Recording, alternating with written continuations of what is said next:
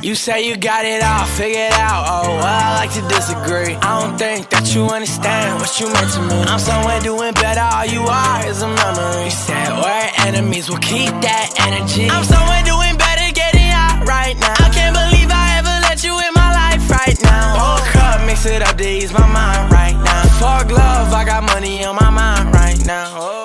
Hello, everybody. Welcome back to another episode of The Halt with your boy Ant and me, Thick Teddy. And today we have a very special guest, IncredibleBob from Atlas. How you doing, Bob? Good. How you doing? Good, man.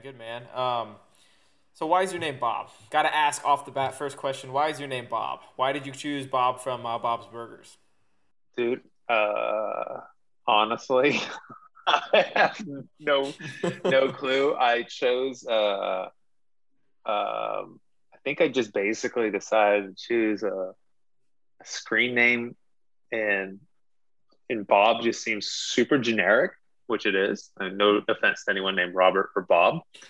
I've been trading for a long time, and historically, I haven't really done chat rooms. And so I just figured, hey, why not? It's kind of bored, do this, because I historically have just traded by myself. So I just felt like this was pretty average run of the mill name. And to be honest with you, the picture, I just typed in Bob and it popped up that stupid avatar, and I've just stuck with it. Wait a second. Are both your profile pictures from the same cartoon? Because I have never. All right, I was gonna say I've never seen it, so It's good. That's why I chose mine, is because I think my dude is really, the Teddy dude is like super funny and kind of stupid. But you actually watched the show? I did. I don't know. Did you watch the show, Bob? No, I've never seen it. Honestly, I don't recommend it. If you don't like that kind of shit, I don't know. It's okay. I don't like. As a kid, I watched The Simpsons growing up. Well, The Simpsons have been on 20, 30 years or something like that. And I don't even want to say as a kid, because probably in my 20s I watched The Simpsons. But yeah, I'll tell you, I grew up to Beavis and Butthead. Like, that was the original shit when I was in college. That was the greatest thing on TV. That's still good stuff, though. And it is still good stuff. It's the best stuff out there.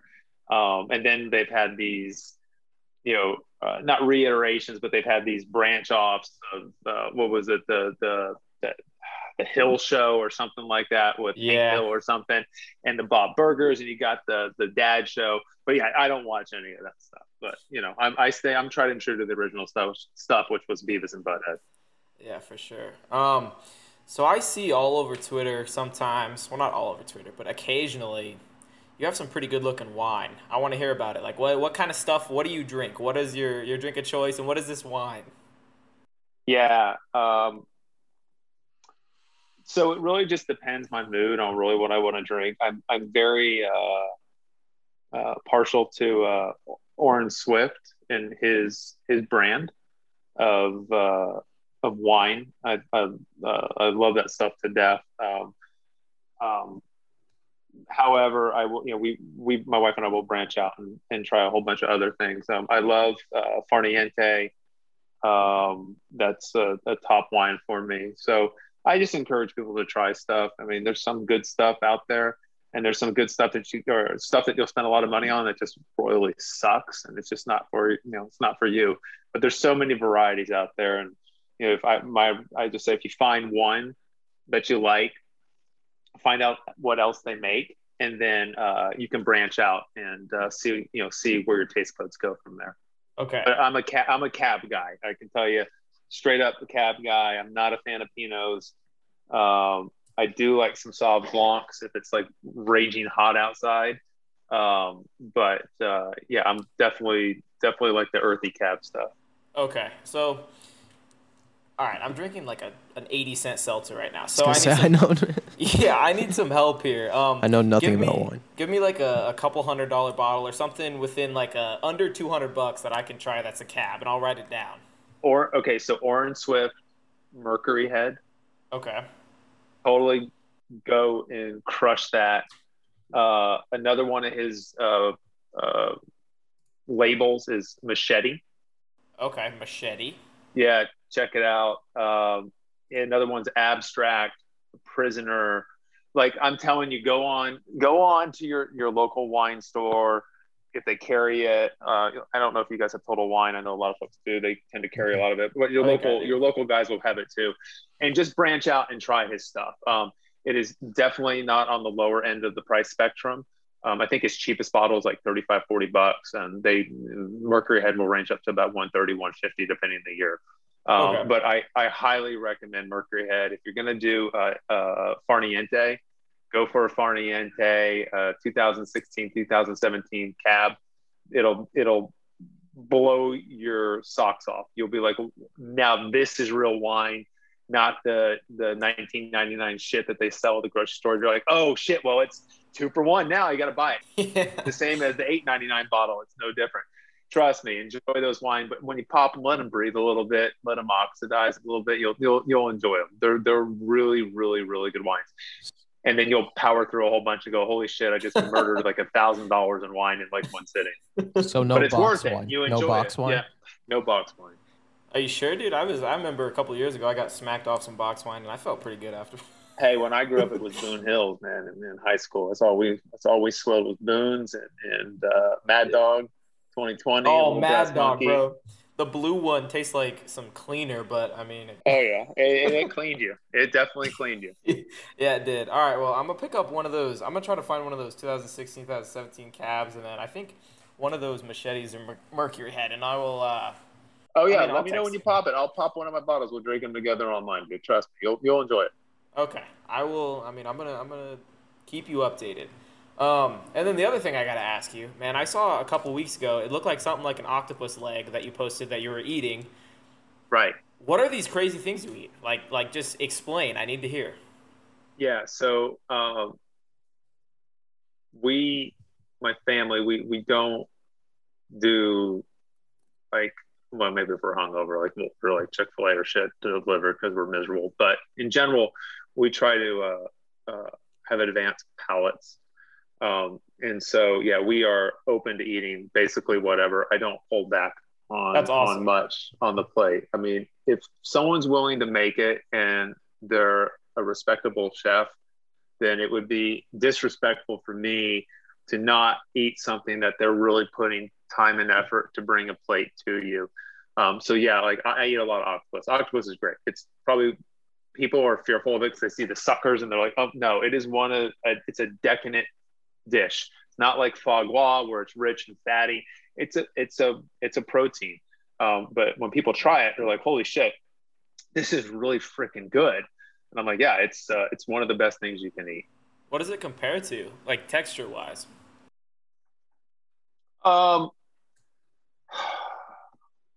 I don't want to say shrimp because shrimp is its own unique texture, but it's meatier than shrimp, but it's not as flaky as a whitefish. It's just a good meaty piece of seafood, but there's no seafood taste to it. It really will absorb the taste of whatever it's prepared in. Sounds good, to be honest. But make sure it's grilled. Like you got to get it grilled because there's nothing like having it when it has that smoke taste to it. It's utterly incredible. And I promise you have it once, you'll be like, holy shit, I'm having this all the time. My Nona makes octopus salad, so my whole family's from Italy. Oh, so yeah, you know. Yeah, it's so good. It's incredible.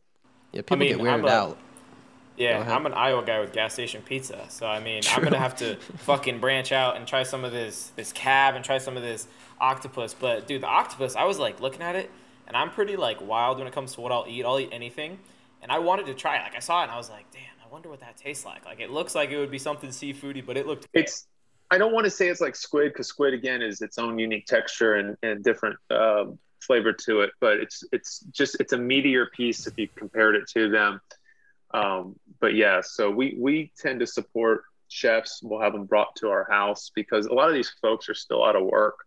And, they want to stay with their craft and they're trying different things. So we'll let them entertain us here at our home and they'll prepare whatever here at our house. And it's a fun little event we do.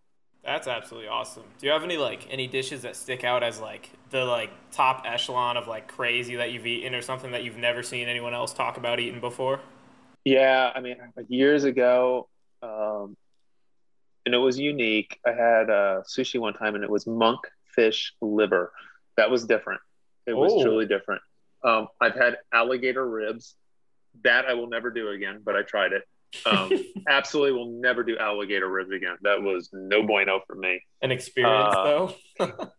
Yeah. The dude cooked for Oprah, and he opened a restaurant, so we checked it out, and the food was kick ass. But then he brought these ribs, and I'm like, "What are they?" They're alligator ribs, and it was just nah. I mean, cool, thanks, great, tried it, not for me, dude. But like, I'll eat anything. It doesn't really faze me. I always try it once. Let's put it that way. Yeah. I'm the same way. I like my nonna also makes tripe, which is the lining of like cow's stomach. I know it sounds gross, but I'm sure Bob, you've had it before. It's actually good. You just gotta I get have past had like tripe soup. Tried it once, but definitely different. yeah. It's just certain things like you look at octopus, you're like, oh, that doesn't look appetizing, but you just gotta get past the like visual of certain things. Yeah, it's all in your head, and once you get past all that stuff and you really appreciate it, and then it's also, again, it's how it's really prepared, because I've had stuff that should be great and it's prepared like garbage, and you're just like, oh, that just totally ruined it for me. Mhm. Then you got to find a chef that knows how to prepare it, so you get that good experience back. Chef is key, is what it sounds like. For sure. So what have you? I know you're going on vacation here soon, but the market the last few weeks, you got any trades or any like sector type of stuff that sticks out to you specifically? I know we saw some rotation over the last few weeks, when we've seen infrastructure rotation, and that's kind of weaned off a little bit. I do believe it picks up once this bill gets finally passed, after it gets negotiated between both sides of the aisle. Um, we saw low floaters. I know some folks say IPOs are not a theme. Well, I hate to break it to you, it is a theme right now, because that seems to be where everyone is heading to, whether it's a pure IPO or an uplist IPO. As long as it's not a coin IPO, then everyone's, that's a different situation. That was brutal. That was just a pure dump by all the shareholders on the market. Totally criminal, but it is what it is. Yeah, fuck them, dude. I didn't touch that. I knew what folks were walking into, and they just got massacred on it, and I feel bad for them. I think we're still due for a bit of a biotech bounce. Biotech can be seasonal, based on what I call meeting season. We're not in meeting season right now, but there are some pretty good catalysts still in the month of July and August. We have EVs still out there, but I think we'll start seeing the typical tailing off of movement as we enter into August. I know some people I hear it, they're freaking out about August. I don't know, to be honest with you. I've talked to a number of people, and they want my opinion on the market and how things are trending. I said, first off, it's a different universe since COVID. The historical patterns that are cyclical year after year really don't exist. You have more people trading from a retail side. I don't know. I think we're in a little bit of a dark tunnel on how things move forward.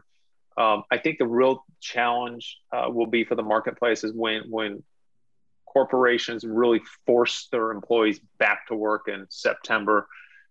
Parents have to put their kids back in school in August. I think we'll have to wait and see. I will be probably a little more tepid on the things that I do.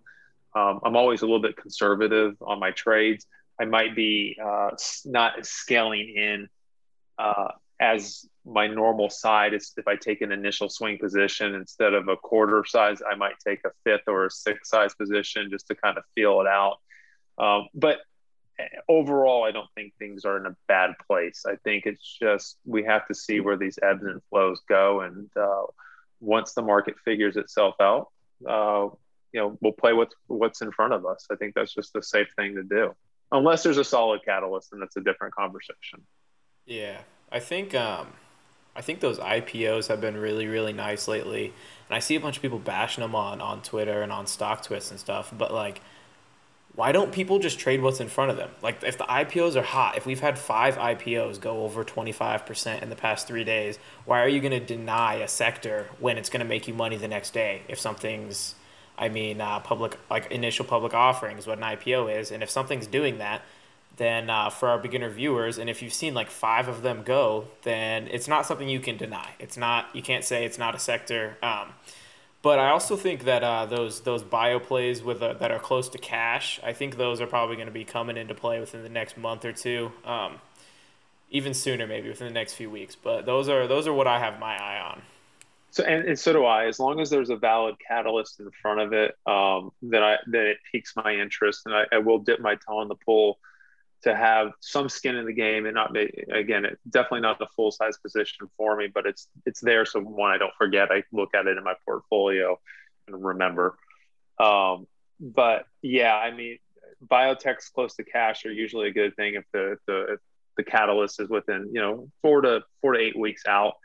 Everyone's like, well, how do you time the entry into that? You don't time the entry into that. You just have to dip your toe into the pool and, scale up or down where appropriate and trade around a core position. And I think for some new traders, it's difficult because, they're starting out and they see everyone being super successful.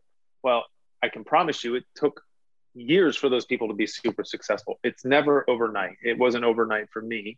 I don't consider myself super successful. I don't know even what that means.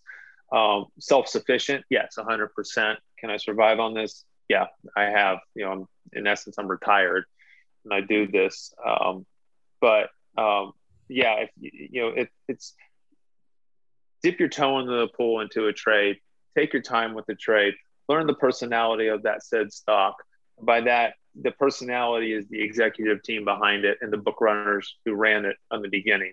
You'll know certain stocks act a certain way. And then if you see certain executives leave or had an affiliation to an executive in another company, you'll learn that those behaviors are always similar from those those companies because there's a shared value and a shared trait between them. But yeah, I mean, biotechs, like you said, near cash, near-term catalyst, those are high probability trades for me. Do they all work out? No, they don't. I mean, that's just pointedly honest. But our job isn't ever to guess data, positive or negative. We don't know how the market's going to react to it. We try to play the run up into the data. You never catch a top or catch a bottom on a trade. I mean, I love people who say they catch the top tick or bottom tick and they nailed it 100%.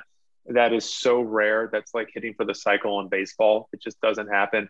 We want to ride that in between portion. You can't be upset that you left XYZ on the table, but you came out of the trade profitable. And for that reason and that reason alone, you're successful. And you need to put that in your back pocket and realize, hey, shit, I did this in the right way.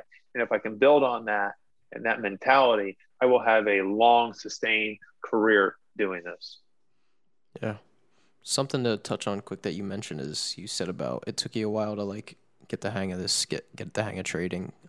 We talked about this last week. You see people on Twitter saying that this is easy and they've been trading 3 months and made $1 million. It's just not right.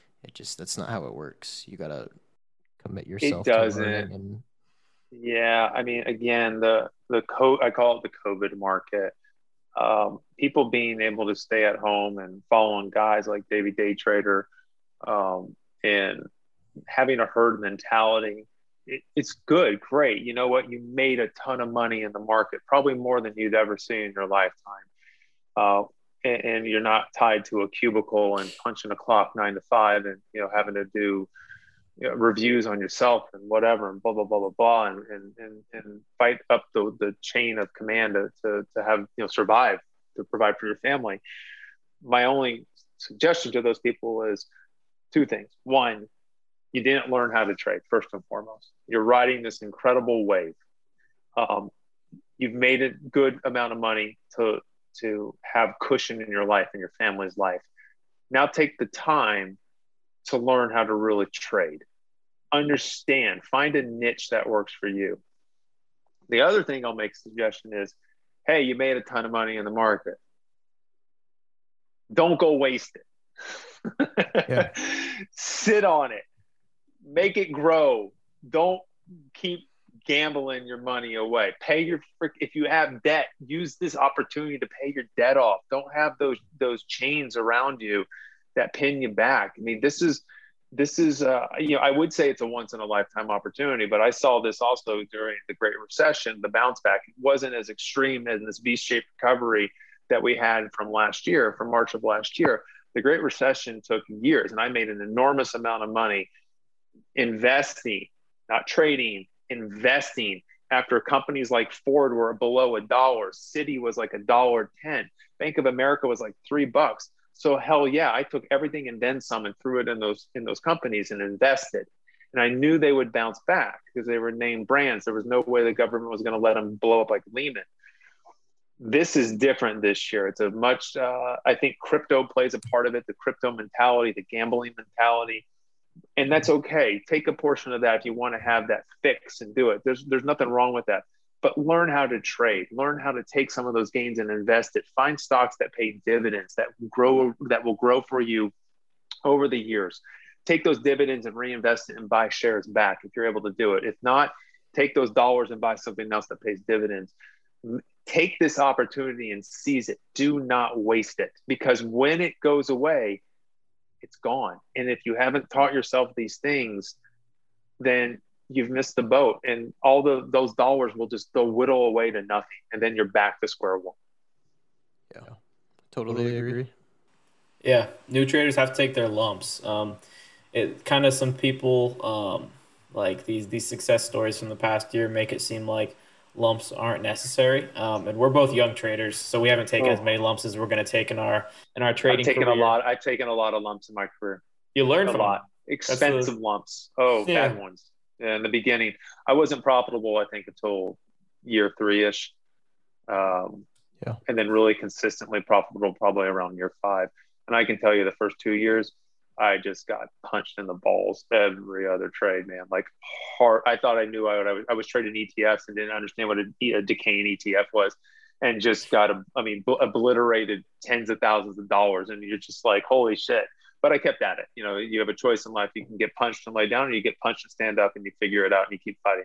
You persevere. But it will not always be this easy. And if folks aren't taking the time to learn during what is easy, they're gonna have a hard learning curve when it really becomes what the market normally is. Yeah, I think that's a good segue into. We wanted to ask you how you got into trading. More so maybe when you started, or if there was, like, did you have a mentor? How did you learn about the market? That type of thing. No mentor. Back when I started trading, there was no Discord, there was no Twitter, there was no Facebook, there was message boards on Yahoo and other various services.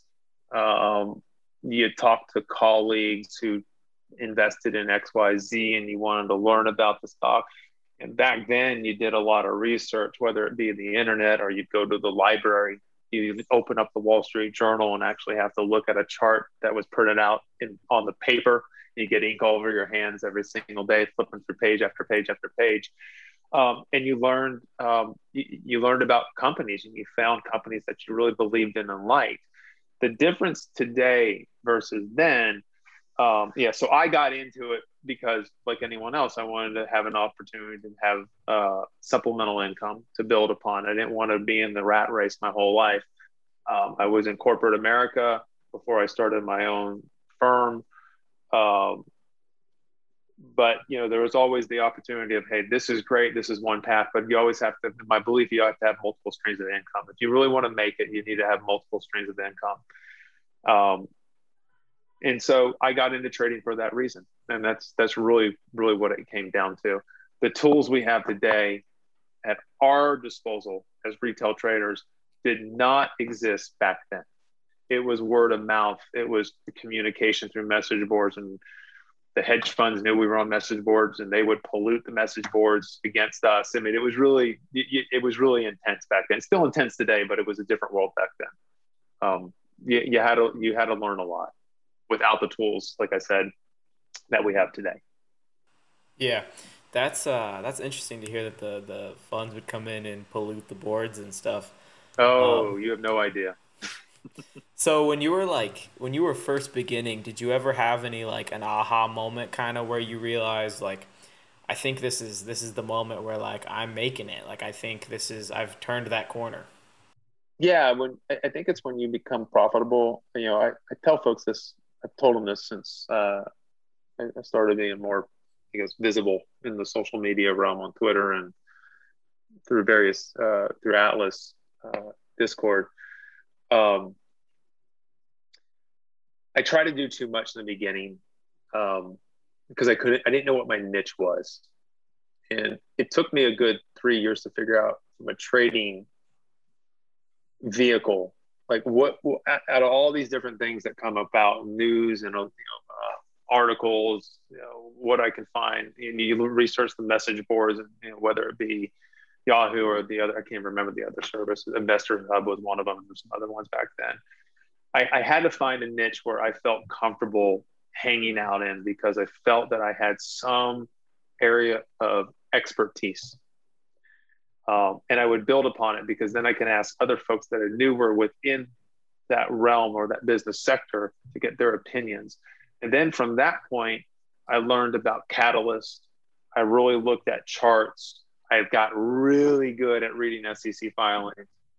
I preach this to the day I die. If there's one thing that you need to learn as a trader, learn how to read an SEC filing and learn what the filing means.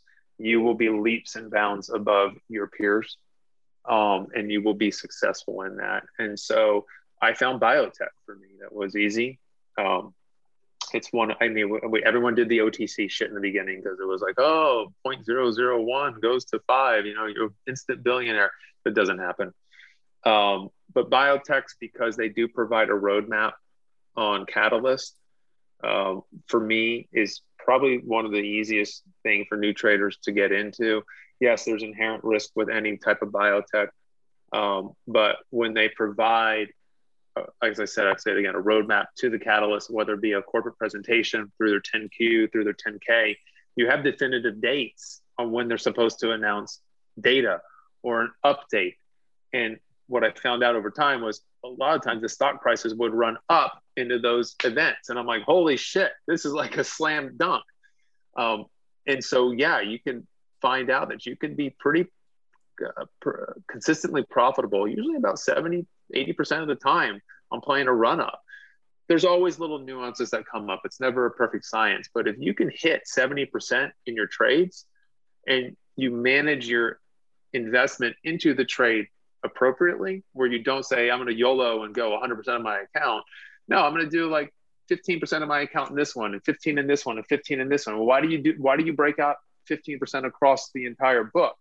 Because you protect yourself. It's a game of numbers at that point. So if 2 fail and 8 win, great. But if those 8 that won, you only had 5% in, and the other 2 that failed, you had 30% in, you're killing yourself. You're upside down. See, it's a game. It's a scaling of numbers. You have to somewhat treat it. I don't like to use the word Las Vegas, but they believe in that theory that if you spread it out thin, amongst a bunch of areas, the house never wins those. It's usually the player that wins.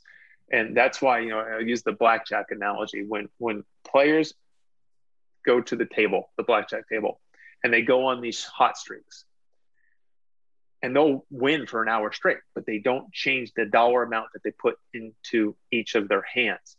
Then they get the itch and they say, hey, I was putting $20 in each of those hands.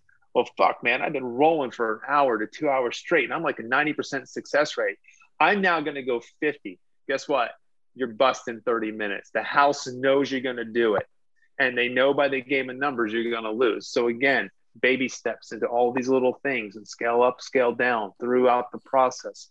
You will build a book, and you will be successful doing it that way. Yeah. So for beginner traders, what is kind of the way that you can determine if a catalyst is something that's real and going to be good, or if something is something that's maybe like a fluff or something that isn't going to move the price? Great question. So rule of thumb, first and foremost, if the catalyst is they're going to start a new trial, walk the other direction. Who gives a shit? It's meaningless to me. And I know, listen, some stocks in today's world are going to run because they started an Alzheimer's trial. Great. The stock went up 100%. Well, shit, this is the market we're in. But historically, that doesn't move a stock. It's a non-event. An event that moves a biotech north into the run-up process is an update on data. and it could be data that's already released, and they're just updating it further. That's normal in the clinical trial process. They can do that. New phase 2 data. Phase 1 historically has never been important, but we've had stocks pop on phase 1 data and run up into it. Phase 3 data, it always runs up into, and PDUFAs. But like INDs, they're okay. Initial new drug, an application. When the companies say, hey, we submitted an application to the FDA, great. You wrote some shit down on a piece of paper and turned it in to your teacher.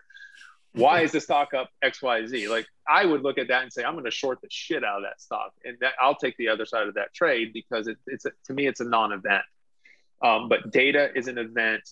A PDUFA on a drug approval is an event. Please never hold through a PDUFA. Never hold through data either. Never, ever, ever, ever hold into data. Like, don't say, hey, I'm going to, and we'll talk about OCUP and why I did do it in that situation. That's one of the rare instances that I do. There are a handful of times I will hold through data, but generally speaking, 95% of the time I don't hold the data. We play the run up, we ride the wave, we jump off the wave before the wave dies. That's it. But IND, drug applications, I avoid those like the plague. Run the other direction. They're just not for me. Yeah, I think sense. One that I think ORF's a good example of that. I don't know if you guys remember what happened with the ORF, but Yep. Well, ORF ran up into the PDUFA date. Honestly, went ape shit, and then they got what? I got a complete response letter, and then look at ORF now. Now, I do believe ORF will go up again, and the reason behind that is that they will eventually PR that they've had their meeting or they scheduled their meeting with the FDA, and ORF is now in a cult status. So when that type of PR hits, ORF will go up again. Is it more than a day trade in that situation? Absolutely not. Day trade it and walk the other direction. Do not hold it longer than that. But it's entered cult status for sure. Yeah, it actually had on Friday. It actually had a decent day. I think last week was weird, man. We started strong, and then there was some serious, I call it market fuckery going on, and I keep a lot of stuff on my calendar, and I totally missed that it was option expiration on Friday. So there was an enormous amount of fuckery due to option expiration, which impacted everything across the market. So I think everyone's like, well, what do you think we'll see this week? I think we see some sort of a bounce this week. How sustained it will be is, to be determined. But we'll trade what's in front of us, or you guys will, because I won't really be around this week. But you'll be on the beach. I'll be on the beach, yeah. But I will be trading too, because that's just what I do in the early part of the morning. But yeah, I think we see a little bit of an uptick. But yeah, again, a stock like an ORPH, I do believe that there's a bounce. There's an enormous amount of cult behind certain things, and you got to play to what the theme is. And we're still in this cult slap mentality, which is, hey, go for it. Don't leave money on the table, but don't YOLO your account either at the same time. Yeah. I tweeted something today. Teddy mentioned something about it, like fighting the trend is. There's people they'll fight the trend, whatever the trend is, or for the week, just out of being stubborn. You got to go with what's hot. You got to play what's hot. Yep. I've been there. I'm no different. We're all human, and we want to prove everyone wrong that we know more. Mm-hmm. But if you want to stand in front of a tidal wave, you're going to get washed out. So don't stand in front of the tidal wave. Yeah, that's me, man. I've sometimes had some bearish feelings about SPY, and I'm always tempted to take like some short position or some put position on SPY, and then it's just, man, it's been a tidal wave the past year even. It's not worth it. It's not worth it to stand in front of it and get absolutely washed over. Oh yeah, 100%. And listen, don't be negative either against the theme or a move because you missed it. Well, you missed it, so just say, hey, cool, you know what? I missed this one, and I'll ride the next one. There's always something to trade in the market. Just don't fight the theme. Don't stand in front of the tsunami. That's the worst thing to do. Yeah. Okay, so I'm drinking right now a watermelon mint seltzer. Sounds good. It was 80 cents at my local Hy-Vee, and it's actually pretty good. It's really minty, not very much watermelon, but it's got only like 120 calories for that entire thing. So I don't know if you can see it. The artwork's really cool on it. It's like a mango smoothie beer from Dogfish Head. It's like 8% alcohol. It's really good. Dogfish Head's good. Yeah, it's really good. I like mango too. All right. I think we're gonna hop into bullish versus bullshit. And Bob, I don't know if you're familiar with this, but we do this every week where we throw out 2 or 3 tickers and we just all give our opinions on if we think or if we're bullish on them or we think they're bullshit. The next one would be space.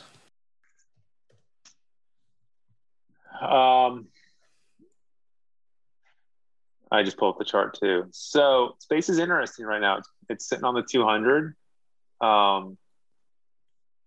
In theory, it should bounce from here. The one weird part about space, I don't think a lot of people know, maybe they do know, space tried to do $1 billion offering the other week, and they couldn't. And they had to knock it down to 500 million because they couldn't find buyers for $1 billion. And so if that resonates something to you and tells you it probably doesn't have the confidence in it isn't there, that's a telling sign to me, albeit from a technical standpoint. Yeah, I mean, it could bounce off the 200, but boy, if it loses that 200, oh boy. Ooh, there's a little gap to the downside that's going to knock it down to about 21, 22. Yeah, that thing would end up in the low 20s if that happens. Yeah. I mean, you could buy some puts on it, see what happens. See what the price on the premium is. Yeah. Yeah. I think for me, I can't really, I don't know. For me, I see the vision for what they have and the product they want to offer about like 5 years down the road, 8 years down the road. But for me right now, I just don't think it's quite worth what they're talking about. I see the chart. It could bounce. I don't think it's going to bounce. I think we probably see it break and then we see it go through that gap. But I think it's bullshit for a couple years, honestly. Like, I think it could double in valuation. It could do some crazy stuff, but that offering opened my eyes. And what you just said about the offering, they wanted double what they actually got, really opened my eyes. And the company itself made me just kind of like, the idea behind it is really futuristic, and I'm extremely picky with my futuristic kind of stock picks. And I don't know. I'm not sold on it, so I'm going bullshit.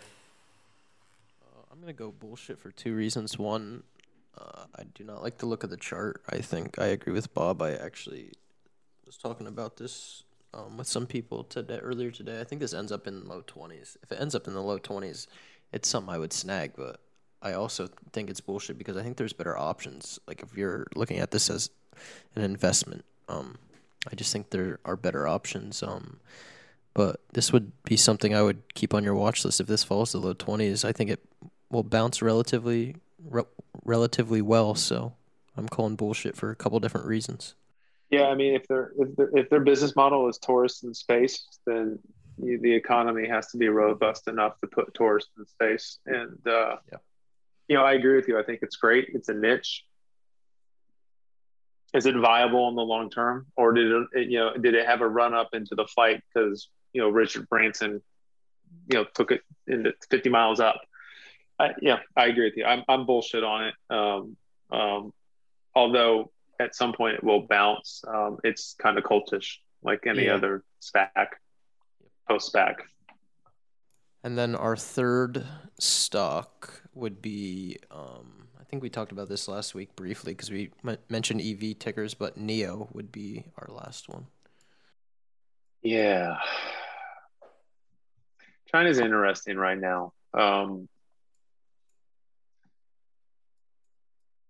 I think as time goes on, I think Teddy, you and I might have been talking about this in DM, just having a conversation.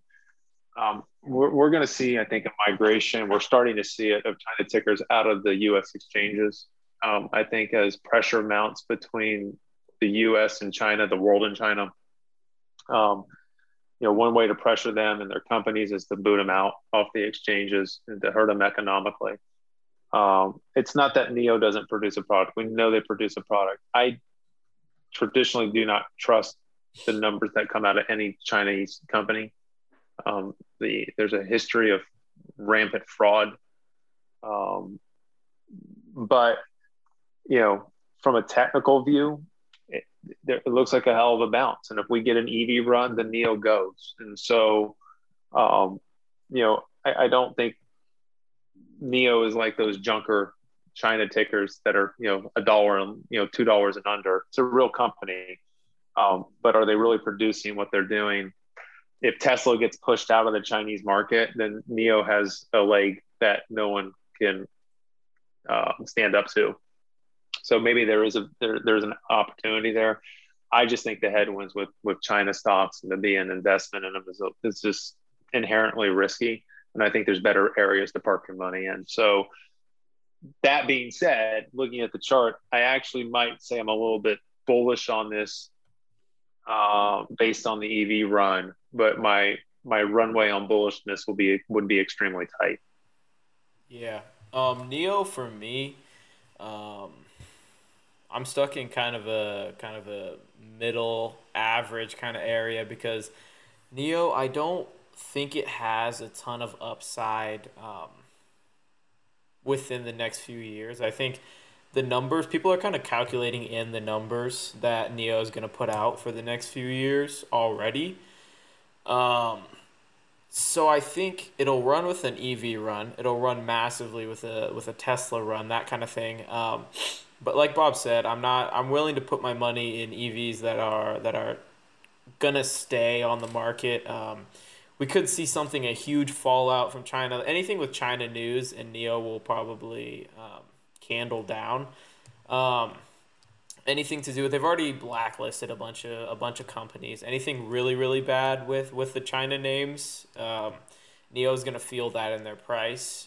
They're already trading at a pretty high multiple of revenues. They've been known to burn a ton of cash.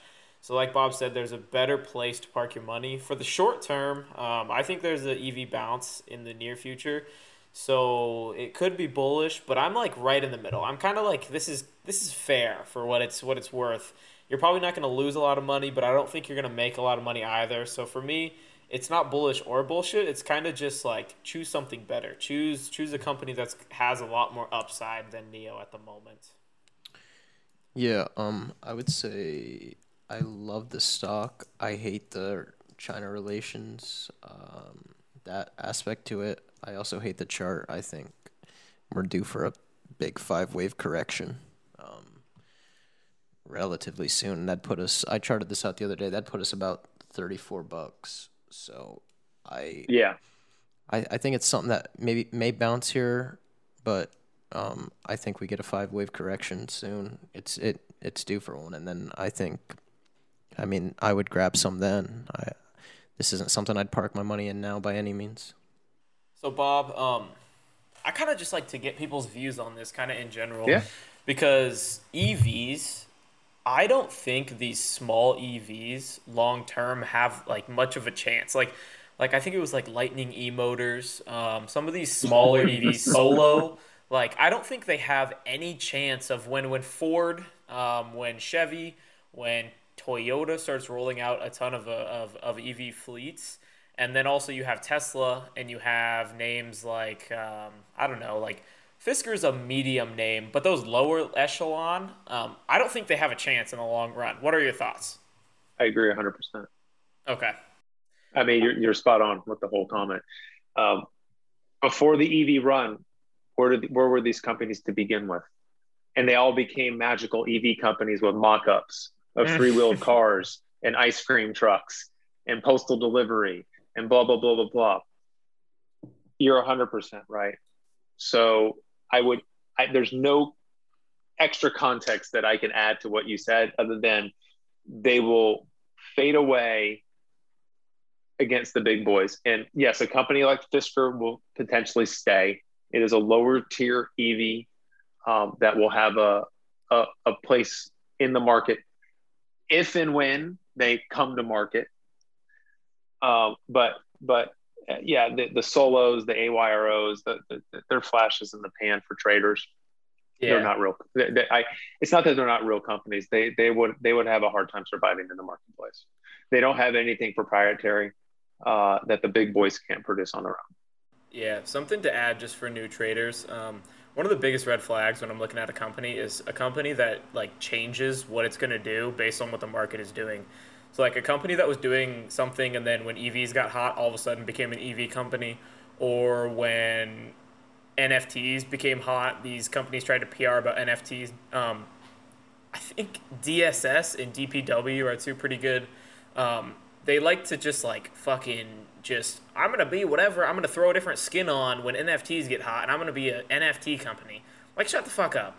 They're the chameleons of stocks. Yeah, that's a big red flag. You can't trust that to any new traders. So when Jan is no longer a waste management company, but a biotech, Yeah.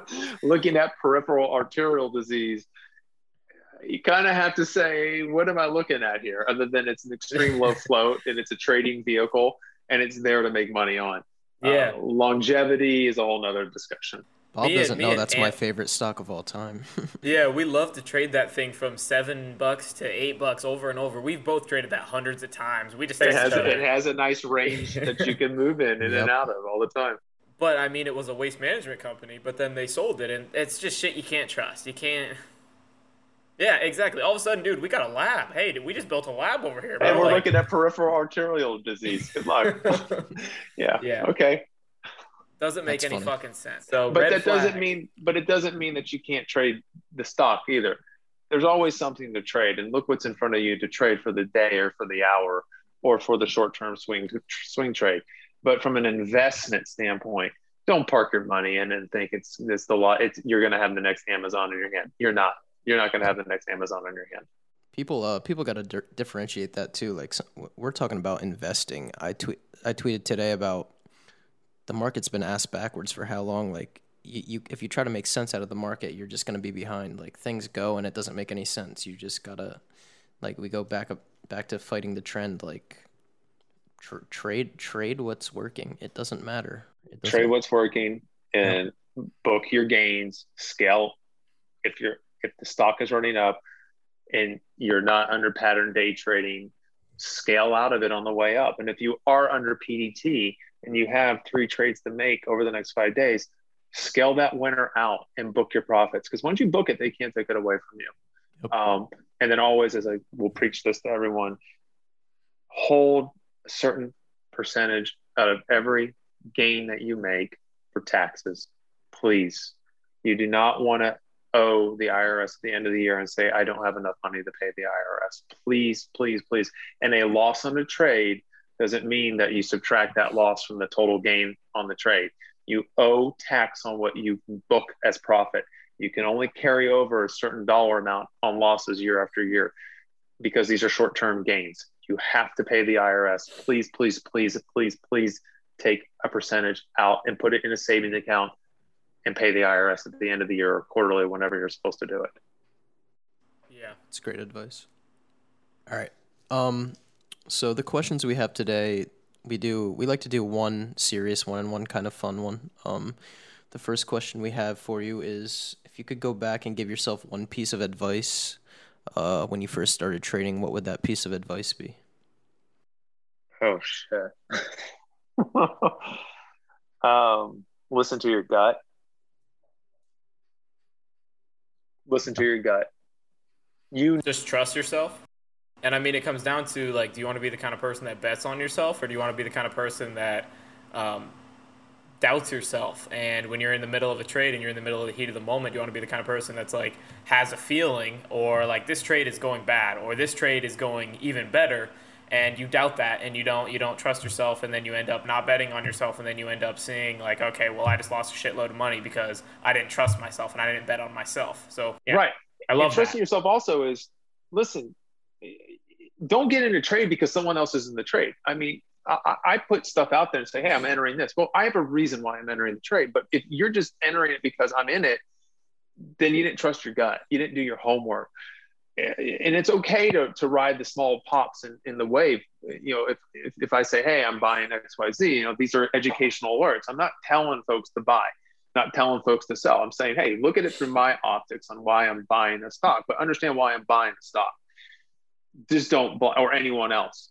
Trust your gut. And if and that's where a lot of folks will be like, well, I wasn't confident in the trade. Well, why did you get into it? Well, I don't know. I just saw people getting into it. That was a fatal flaw right there. Be confident on why you're in it. I don't get every trade that goes on during the day. I can promise you that no one does. There's tons of trades going up and down. No one does. You have to be like a hunter in a blind, and you just have to wait for the right opportunity. And there's some days, guys, that I take one or two trades, and there's days that I'll take 15 trades, and I miss out. And I'm like, and we all go through FOMO. I go through it sometimes, and I've been doing this 15 plus years. It's just human nature to do it. But part of that is trusting your gut. And if you trust your gut, you don't put yourself in a bad situation. Yeah. Ted, do you have anything for that? No, I mean, I agree with every single thing he said. FOMO is natural. FOMO is real. Just when you hear FOMO, just kind of look at the pros and cons, realize like, okay, this is just FOMO. Like you have to be able to isolate it. Just say, okay, this is FOMO because I'm seeing a bunch of people in this. And then also realize it's impossible to have a gut feeling if you haven't done your homework on something. So do your homework on it and then trust yourself. Get that real gut feeling. Don't ignore it. Just like Bob said, trust yourself, bet on yourself, and you'll likely be a lot more successful down the road when you kind of just refine those skills. And if you have FOMO, get up from your screens and walk away for 15 minutes. Go take a walk and come back. Do some push-ups. Do some push-ups. Walk away and come back. Clear your head. Exactly. You're good. Control the emotions. The only thing I'll add to that quick is I said this before, but if I could tell a new trader something, it would be don't trade with money you're not willing to lose. 100%. Like, yeah. Like, that's the most, that should be the number one rule in anyone's book. I mean, period, in a story. If you're coming into trading because you need the money, go get a job. Don't do that. End well. Yeah. Not going to end well. Yeah, you're going to treat it as a get-rich scheme, and it's not a get-rich scheme. It is a fucking fall on your face 20 times before you even smell profit. Yeah, well said. Our fun question for this week is, Bob, do you have any hobbies outside of trading that maybe you do on the weekends or? God, dude, like by the time the weekend rolls around, I'm literally just cooked. Yeah. And so it's family time.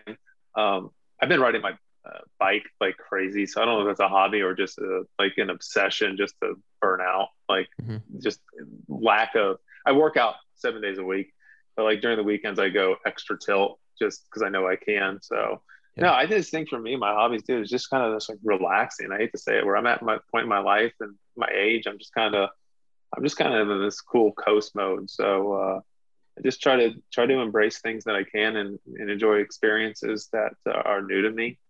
I would say is that a hobby? Yeah, maybe. Is it a passion? Definitely. So hope that answers your question. Yeah, you guys heard it here. Drink wine, eat great food, trade for a lot of money. That's IncredibleBob, baby. Ride his bike. Yes, and take some vacations, man. Go explore parts of the world you never thought you want to go see and do and experience life. Get out of your shells and realize there's a hell of a lot more out there than trading and the internet and computer screens and games. Go experience the world. I mean, once this COVID crap finally goes away and we all can get back to some normalcy of traveling, go travel. That's the best thing. And experience cultures and be open about it. Don't come in with preconceived notions. Just be open, and you'll have some eye-opening experience. Yeah, Teddy, you got anything? No, man, that's awesome. I've gone a few places. I'm pretty young compared to you, so I've gone a few places, and I think that's absolutely the right way to go into it. Go into it just not having any expectations. Just go into it and feel the experience. And don't do touristy shit. Go off the beaten path and find like random shit. Bro. Go to that fucking taco shop on the side of the road that looks like you're gonna get shot in it, bro. It's gonna have the best food. That's how it is. My kind of ideas on this is aliens. There's no way that there's not another planet out there with some shit on it. Whether it's little green people, probably not, but it's something. Animals or whatever it is. But UFOs, I think, are fake too. Just exactly like you said. Kind of the reason is probability for both of them. Probability that there's something else out there is super high, so I think there's something else out there. But probability that something has been able to survive long enough to make ships that they can travel to us, super low.